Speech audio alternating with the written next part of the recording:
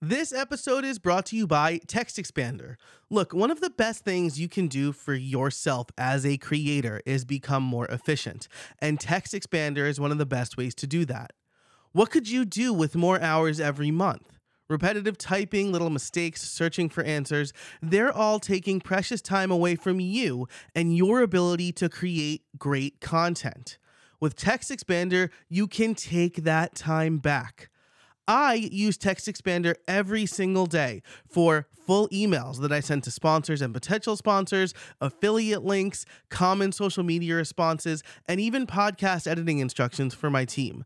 On average, it saves me 34 hours per year just in typing.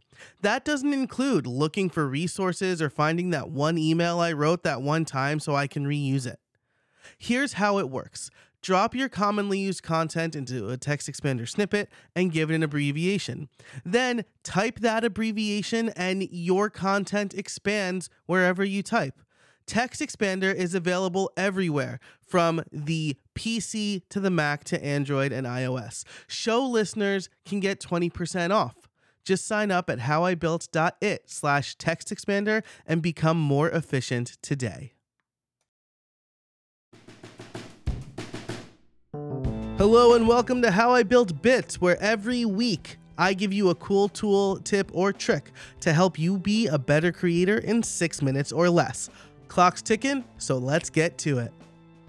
RSS has been such an integral part of my life basically since Google Reader. And since Google Reader shut down, I have been on a bit of a quest to find a good replacement. And so even though I was pretty happy with Feedbin as my RSS service as recently as December, I decided to go on a little bit of an RSS service sojourn and tried iKnowReader, mostly because of their support for syncing YouTube subscriptions. But I call it a sojourn because that same week I got invited to a private beta of Readwise's long-awaited reading app, Reader. So that's what I want to talk to you about today. I've been using it for a few months, and it is now the official research and RSS reader of choice for me. Because to call this particular app just an RSS service would be a gross understatement. It's a library for everything you read: RSS, PDFs, emails, tweets, and even ebooks, though I definitely still prefer my Kindle Scribe to that. Check out a previous episode of Bits if you want to hear my thoughts on that. I will also say that I do like marking up PDFs on the Kindle Scribe, but Reader has this killer feature where it converts PDFs to text that you can highlight. It will also transcribe YouTube videos in-app. All of this is in the service of being able to highlight, save, and tag anything you read, and I love it. It's currently in public beta, but it's not. It doesn't feel like a beta app. It's such a fantastic experience that I was all in pretty early. And so here's what I like about it: the ability to easily import basically anything I read and highlight it. There's even a browser extension that works on Safari, where you can enable Readwise and then highlight on page, and that article will get imported into Reader and Readwise with the highlights. Tagging and organizing highlights has been huge for me. When I go back to try to reference something in Readwise, I can just look for the tags.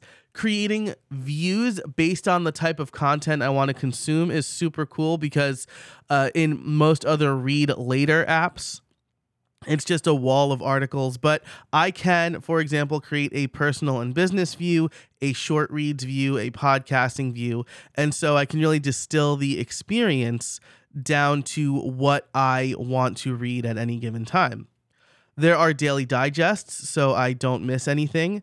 The app is really customizable, especially for a beta, and especially the swipes. I haven't even fully customized the swipes on the iOS app yet because there are so many things you can do.